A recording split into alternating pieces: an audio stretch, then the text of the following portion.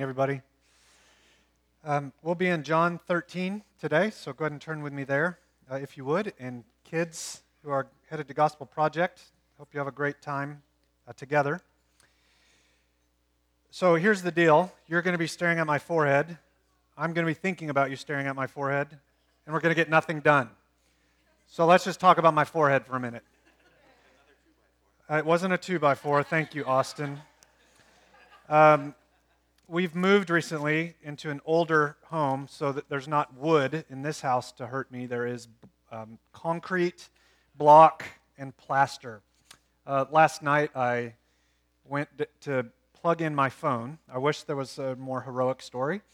But one of the benefits of my lupus is I am often very dizzy. And somehow I lost my wits and whacked my head on the corner of the main point on the wall in the room. And I thought I just scraped it, but as I was lying on the ground, I recognized the rather large pool of blood next to me. And so I had gashed it open pretty good. Jill's out of town right now, my wife with her mom. So it's about 11:30. I didn't know what to do. So, do I need stitches or not? That's the question. So I FaceTimed her. Jill, do I need stitches or not? She says, I don't know. I can't tell. And it's going to leave a pretty bad scar if you don't. I said, well, I don't have a lot to work with in the first place. But the kids were asleep. I thought they were asleep. So I texted everyone that lives within a half a mile or so of here and said, would anyone like to come over and help me with my head? So Phil Hoshiwara was the one still awake. So Phil went to the store, bought some butterfly strips, and he and Abby glued my head back together and fixed me all up. Thank you, brother. So the knot that ensued was terrific, and so I spent half the night with ice on my head. So if this sermon is better than normal, you'll know why. Brett is going to read for us. Brett, would you come? We are in John 13, 31 to 38.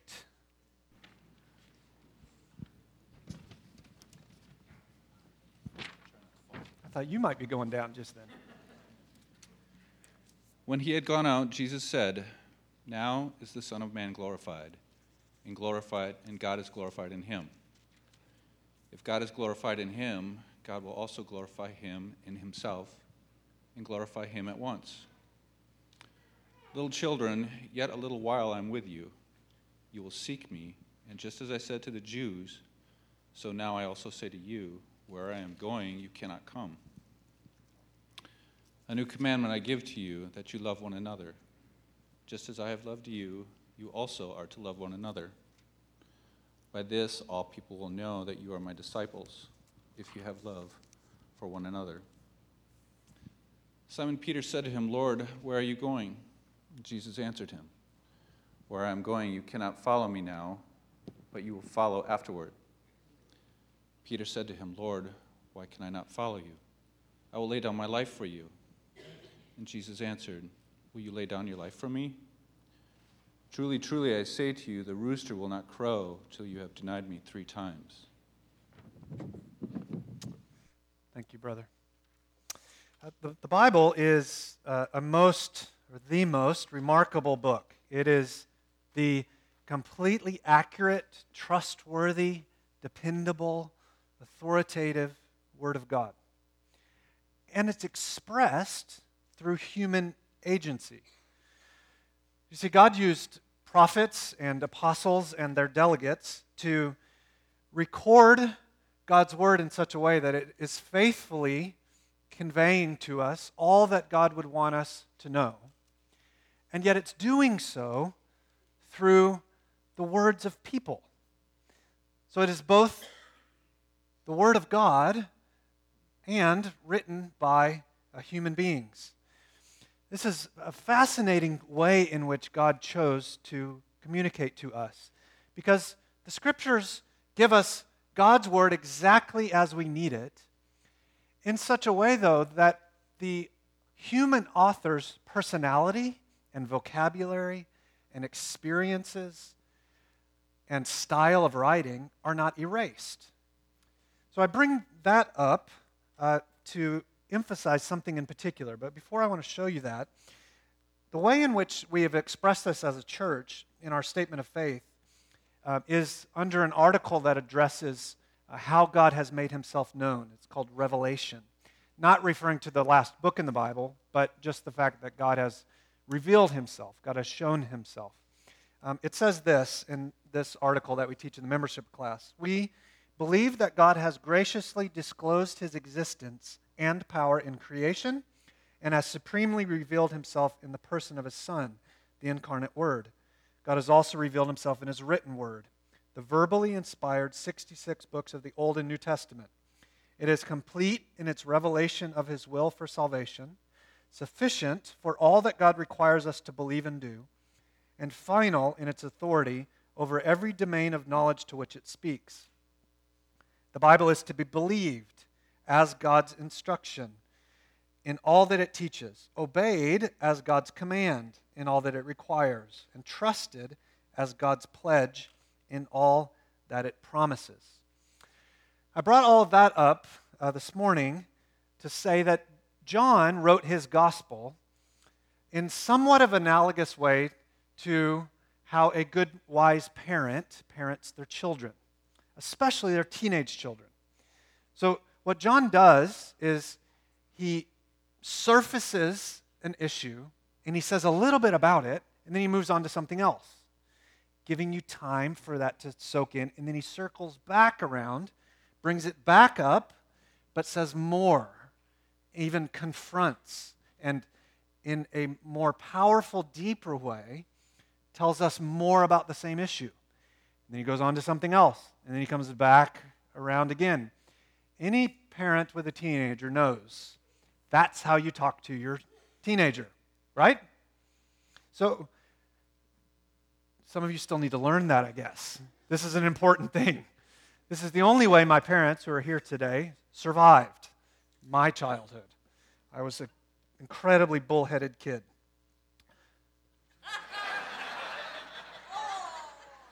I'm the one with the mic now. Keep your mouth shut. My father was my pastor for many, many, many years. What goes around comes around. So John is going to tell us a bunch of things today that he's already told us, but he's going to give us more than he's given us before. And I hope that that will feed our soul in very significant ways. We are roughly 15 to 18 hours from Jesus' crucifixion at this point in the book of John. And the betrayer, Judas, is now gone. For the first time, Jesus' group, his disciples, is pure. It's cleansed. There is no fraud among them. And that little group was God's plan through which to extend his gospel all over the ancient world. And we today are simply an outworking of that original group. We're the church. We're his disciples. We're on the mission of continuing to press the gospel into every nook and cranny and heart that would listen in the entire planet. But Jesus is with that group for the very first time in its purity. And he's got some things he wants to tell them. In the next 6-7 weeks, we're going to be listening in on that conversation that Jesus had with those disciples and that he's continuing to have with us. The big idea of this passage, verses 31 to 38, is complex, and I wrote this before I hit my head, so don't blame it on that. All right? I think the main thing being said here is this, that love among believers is both rooted in and commanded by God, and it's in response to and measured by Jesus' love for us. Love among believers is rooted in and commanded by God, and it's in response to and measured by Jesus' love for us. All I want to do in the remaining time we have together is spend some time with you thinking about those two pairs of ideas. First, let's take the first. Love among believers is rooted in and commanded by God. Now, by indicating that love between Christians is rooted in God, I don't simply mean Christians love because God first loved us. That's true. That's important. But that isn't what Jesus had in mind in those first couple of sentences.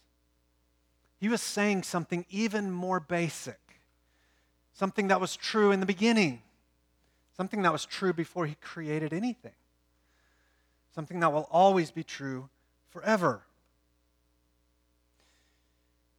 Look at verse 31 and 32 again.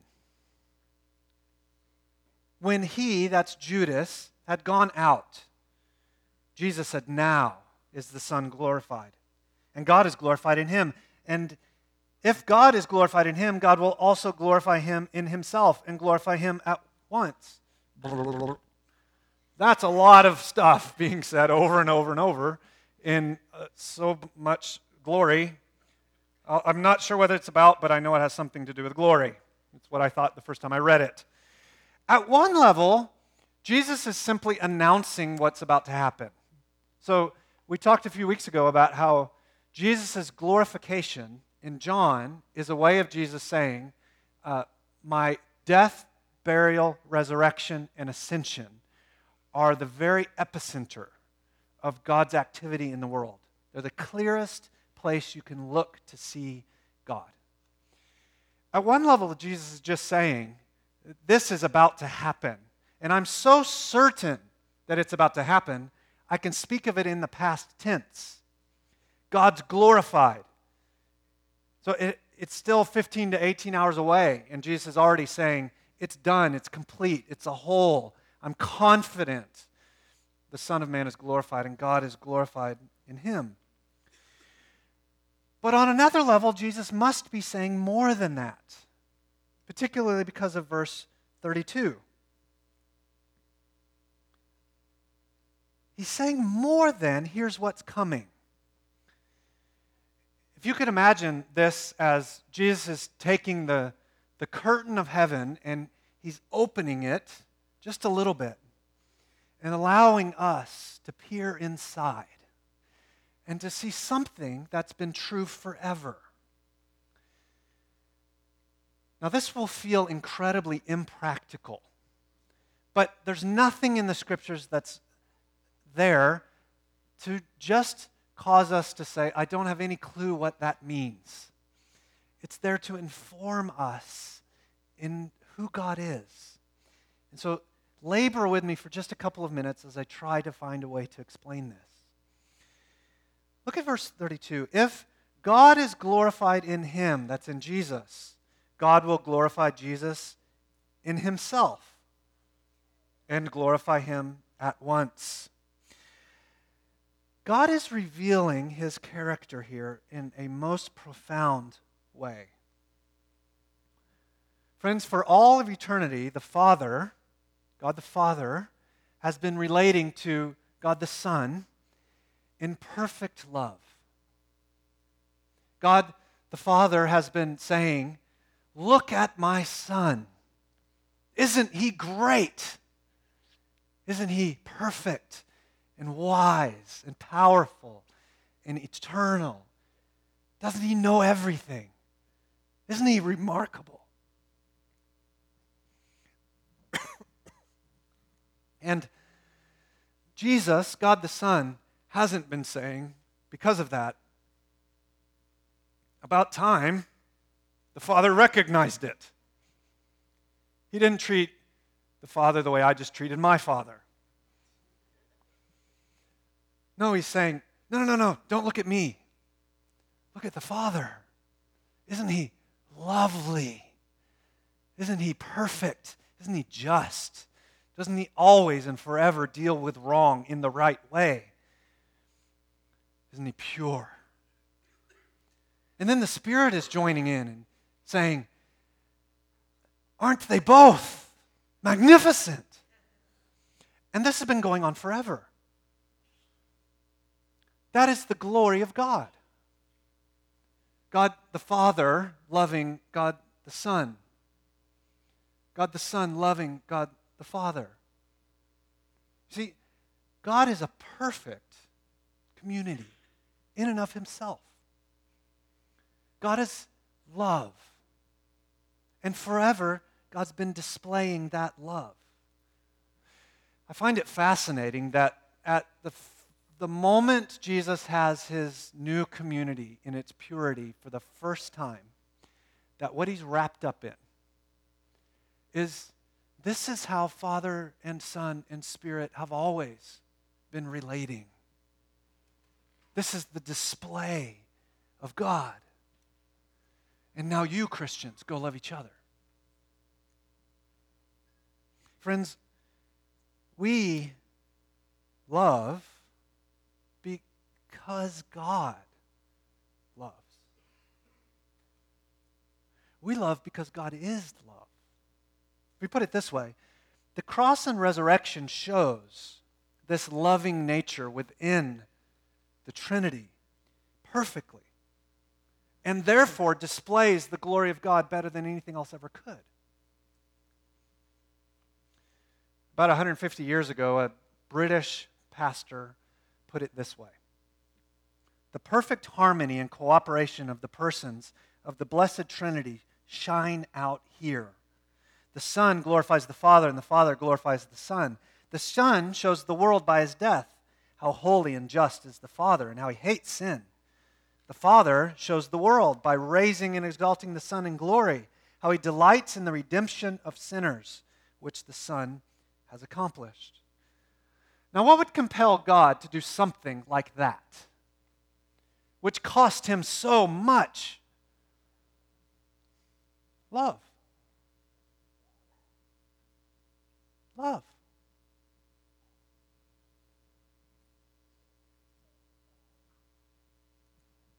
I can feel your boredom setting in. And that is most unfortunate. Because, friend, the thing we most want in our relationships with each other, the quality that is most essential to a healthy, fruitful church, the aspect of relationship we most need is all caught up in what I've just said. We love, yes, because Jesus first loved us. But even more basically than that, we love because we've been made in the image of God. And we exist to glorify God. And if God is love in His essence, if His nature has always been displaying love among these members of the Trinity, then of course, Christians who have been rescued out of the sinful selfishness that marred our every thought, of course we would be people of love. Because that's who our God is. Our boredom with deep theology is the thing that would keep us from experiencing and drinking deep in the love of God as we express it to each other. This is immensely practical. Christians, love between us is rooted in God because the love between us is meant to be a reflection of the relationship between the Father and the Son.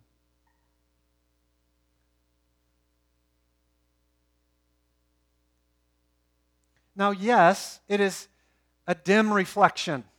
It is something like if you went out about noon today with a little flashlight and tried to shine it up at the sun. But it is a reflection nonetheless. It's been a while since I've been in science, but I think, if I remember correctly, the moon has no light of its own. It only reflects the glory, the radiance, the light of the sun. But it's beautiful, isn't it? Church, we are the moon of the sun. And so the love that we would display to each other in the most mundane, simple ways is a cause for the world to watch and be amazed. That's what this passage is about. Brothers and sisters, we must love each other. This love between Christians is not optional. It's not for those of us who have attained some high level of spiritual maturity.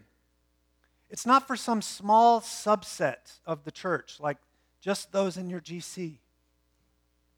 This love is not for those of us who are easy to love. This love is not merely for the people we like. This love is not only for those that have disposable time and income. It's not limited to those of us who've learned a lot of the Bible. This love is not only for those who don't have a checkered past. This love's for everybody. This love is commanded to be the norm of how we would relate to each other. Love is the central identifying marker of the church. It is our ID card. It is the distinguishing characteristic of the people of God. It is the relational rule of how we would relate in all of life. Love is who God is. So of course, God's people would be aiming at displaying who He is by loving each other. Around 100 years after John wrote his gospel, there was a Christian leader, a theologian, pastor named Tertullian. And Tertullian was thinking about what the church is like. And he wrote about love.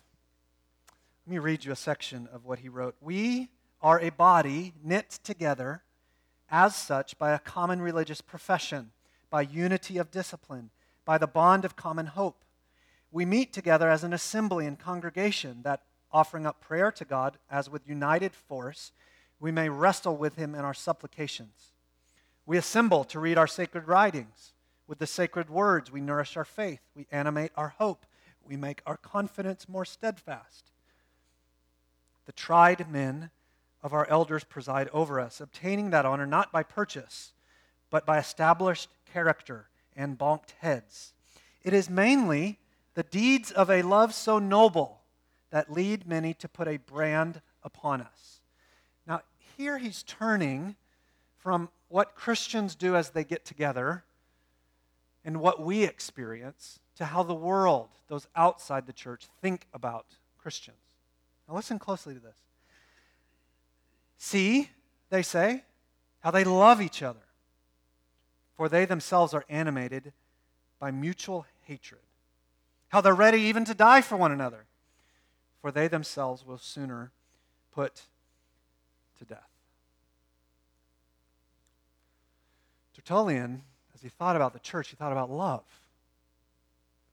He thought about how the Scriptures tell us to love, and how we love because God is love.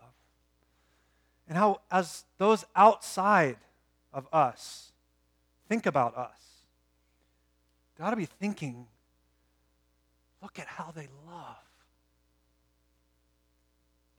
Is that how Church on Mill is thought of? I think in many ways, yes. We don't get an F in this category. But we can still excel more, continue to grow. We can always expand in more and more love because the love of God is infinite. Friend, every time someone, those of you with kids, every time someone over in the preschool building holds your child and they get slobber on them and runny nose and spit up and hold that child trying to get her to stop crying. And they do that so that mom or dad can be in here for a little bit of time to listen to God's word undistractedly. Every time you sit down and listen to a college student go on and on and on about how they don't know what they're going to do with the rest of their life, or how the latest romantic thing is going. Every time you go to a fellow church member and say, maybe you didn't recognize this, but I think when you did this, it was sinful. Every time someone's ill and they're unable to do everything they would normally do, and you take a meal, every time you turn away from your own prayers, your needs like this, and instead you look up and out and pray not simply for self, but for the gods, for God's, I said for the gods, that's not good, for God's blessing on the people of God, thinking about others and their issues and their needs, interceding for them. Friends, every time we do these things, the glory of God is put on display. Because God is love. The Father loving the Son.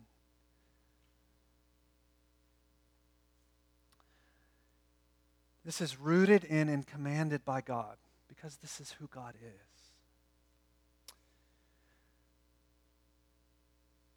In the book of 1 John, chapter 4, we read these words. And I can't help but think, as John wrote this, that he's reflecting back on Jesus saying, love each other, in John 13. Beloved, let us love one another, for love is from God. Whoever loves has been born of God and knows God. Anyone who does not love does not know God, because God is love. In this, the love of God was made manifest among us, that God sent his only Son into the world so that we might live through him. In this is love, not that we have loved God, but that he loved us and sent his Son to be the propitiation for our sins. That is a $100 word that means wrath taker. It means Jesus took the discipline, the wrath, the consequence, the punishment that every Christian deserves. Hear it that way. We read it last week. Do you remember? In this is love, not that we have loved God, but that he loved us and sent his Son to be the wrath taker for our sins. Beloved, if God so loved us, we also ought to love one another. No one has ever seen God.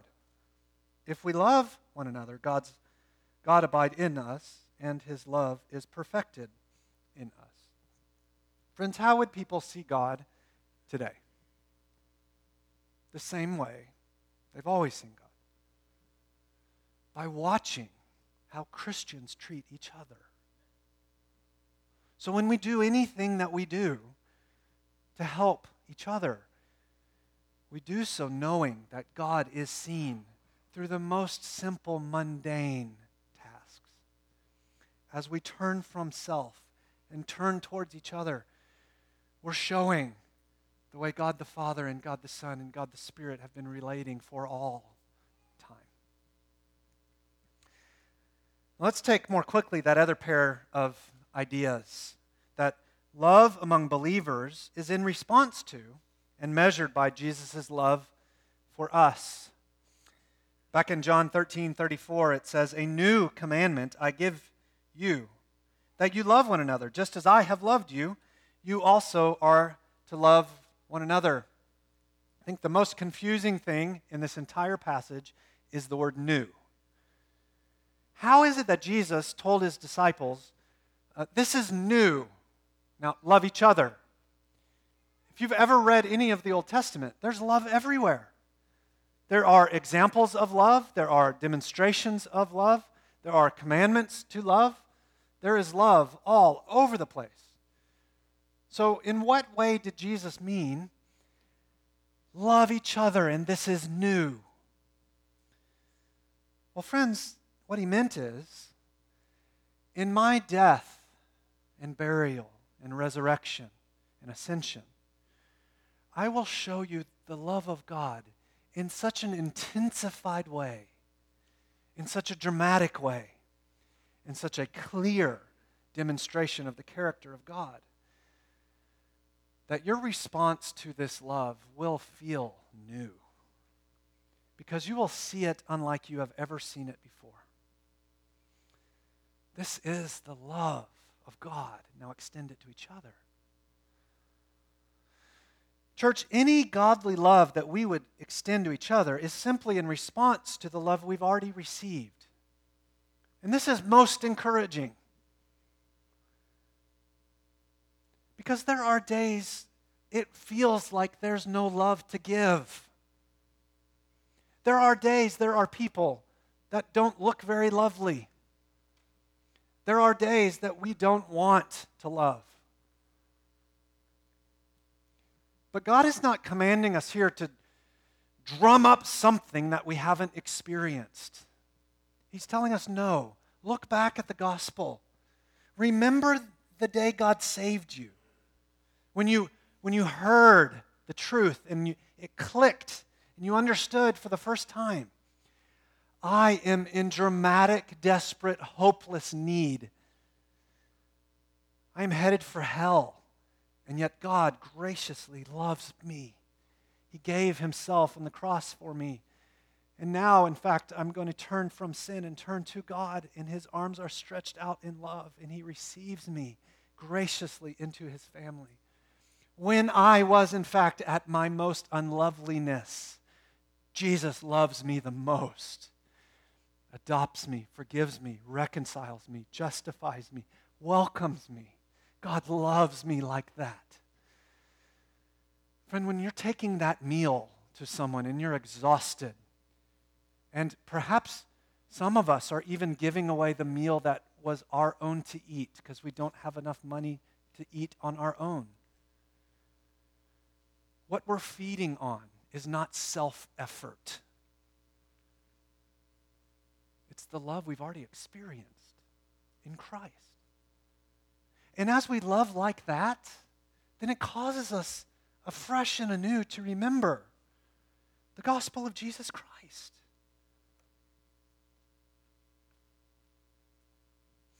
Christians, we are not called to experience this flood of God's love and then to dam it up. We're instead to simply be conduits through which the brilliant, beautiful, ever-flowing, pure love of God comes into us, and it moves out into any and every nook and cranny of God's world that he would want it to, as we love because we've been loved. And this would so mark the everyday life of the people of God that we would constantly be drinking anew of the love of God. And so we forgive because we've been forgiven. We welcome because we've been welcomed. We speak truth because the truth has come to us. We extend grace because we're recipients of grace. We confront because we've been confronted. We accept one another because God's accepted us. We embrace because we've been embraced. We serve because we've been served. I'm not talking about anything from the court. We love because we've been loved. And this love among us is to be measured only by the measureless love of Jesus Christ. Look at verse 34 again. A new commandment I give you, that you love one another. Just a little bit. No. Just as I have loved you, you are to love one another. Brothers and sisters, how has God loved you? He's loved you totally, completely, fully, purely, undeservedly, joyfully, comprehensively, sacrificially, eternally, in every other Lee I couldn't think of. He has loved you in every possible way there is to be loved. That is how we love each other. For I am sure that neither death, nor life, nor angels, nor rulers, nor things present, nor things to come, nor powers, nor height, nor depth, nor anything else in all creation will be able to separate us from the love of God in Christ Jesus our Lord. The love God has for you will never tap out. Therefore, if we are relying and residing and abiding in that love, then the love we have for each other ought never tap out.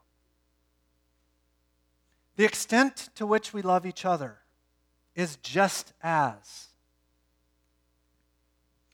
Now, the only time you've heard the next verse I want to quote, next verses, is at a wedding. And that was a no-no. If you used this in your wedding, sorry. But 1 Corinthians 13 is not about husband and wife. It is about brother and sister. So quit making it weird. Love is patient and kind. Love does not envy or boast. Love is not arrogant or rude. It does not insist on its own way. It's not irritable or resentful. It doesn't rejoice at wrongdoing, but rejoices with the truth. Love bears all things, believes all things, hopes all things, endures all things. That's church love.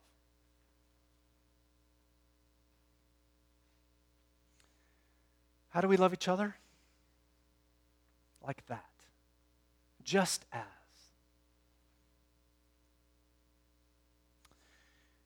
The local church is to be a community of genuine love because we have been most loved by God. And we have been welcomed into, we'll see in John in the coming weeks, we've been welcomed into the unity and the love of the Trinity. How does that love look in practical, concrete ways? I made a list. It's not comprehensive. We would be here forever then. Because there are an endless numbers of ways for just as love to be worked out. But here are a few examples. We love each other by making a commitment to each other in membership. Friends, some of you need to quit dating the church. You need to get married. When we pledge our membership commitment to each other, we're saying, until God sends me to some other church or He kills me, I will be here. I'm in. And my commitment is to love as I've been loved, to receive love as I have been loved. We love each other by attending church gatherings regularly and on time. You don't go to movies late. Why would you come to the gathering of your family late? We love each other by praying for each other. The most helpful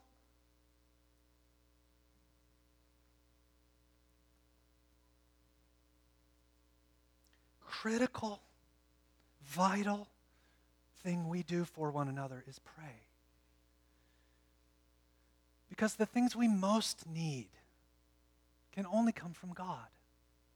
And so we ask a good God to give to His people in prayer. We love each other through financial generosity and through not holding our possessions tightly, but through sharing them with each other liberally as there's need. We love each other through saying 2 words some of us never say. I'm sorry.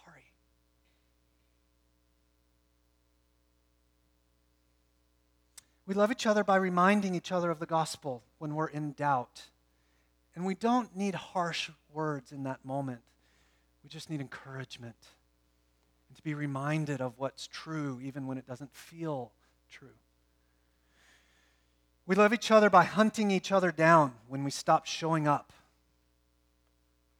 We love each other even by removing a member from membership if they display an ongoing, significant, unrepentant sin that would cause them to question, is this person genuinely a follower of Christ? Because the most unloving thing we could do is continue to show up, pat somebody on the back, and go home and think, maybe they'll squeak in, but I don't think so. We love each other through prioritizing relational, sacrificial, informal time together, where we're not dependent on church leaders to schedule stuff in church buildings, but we're simply enveloping community, life together in the normal, mundane stuff of eating meals and going to the store and having a cup of coffee, going for a walk, and doing these things together to relate to one another and to convey the love of God to each other. We love each other by doing anything and everything that would be helpful to each other whenever there's opportunity.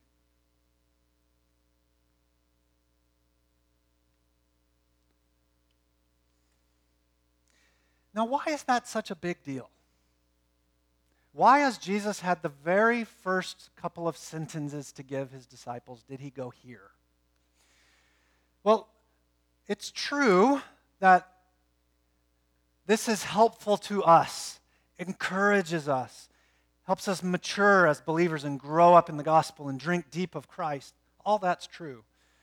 But that's not primarily why Jesus said this.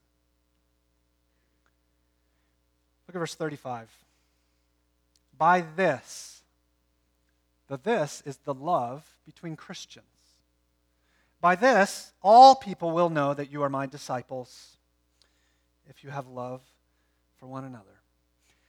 Jesus is infinitely concerned for sinners to come to know him from every tribe, tongue, and nation. And what is his strategy? Love.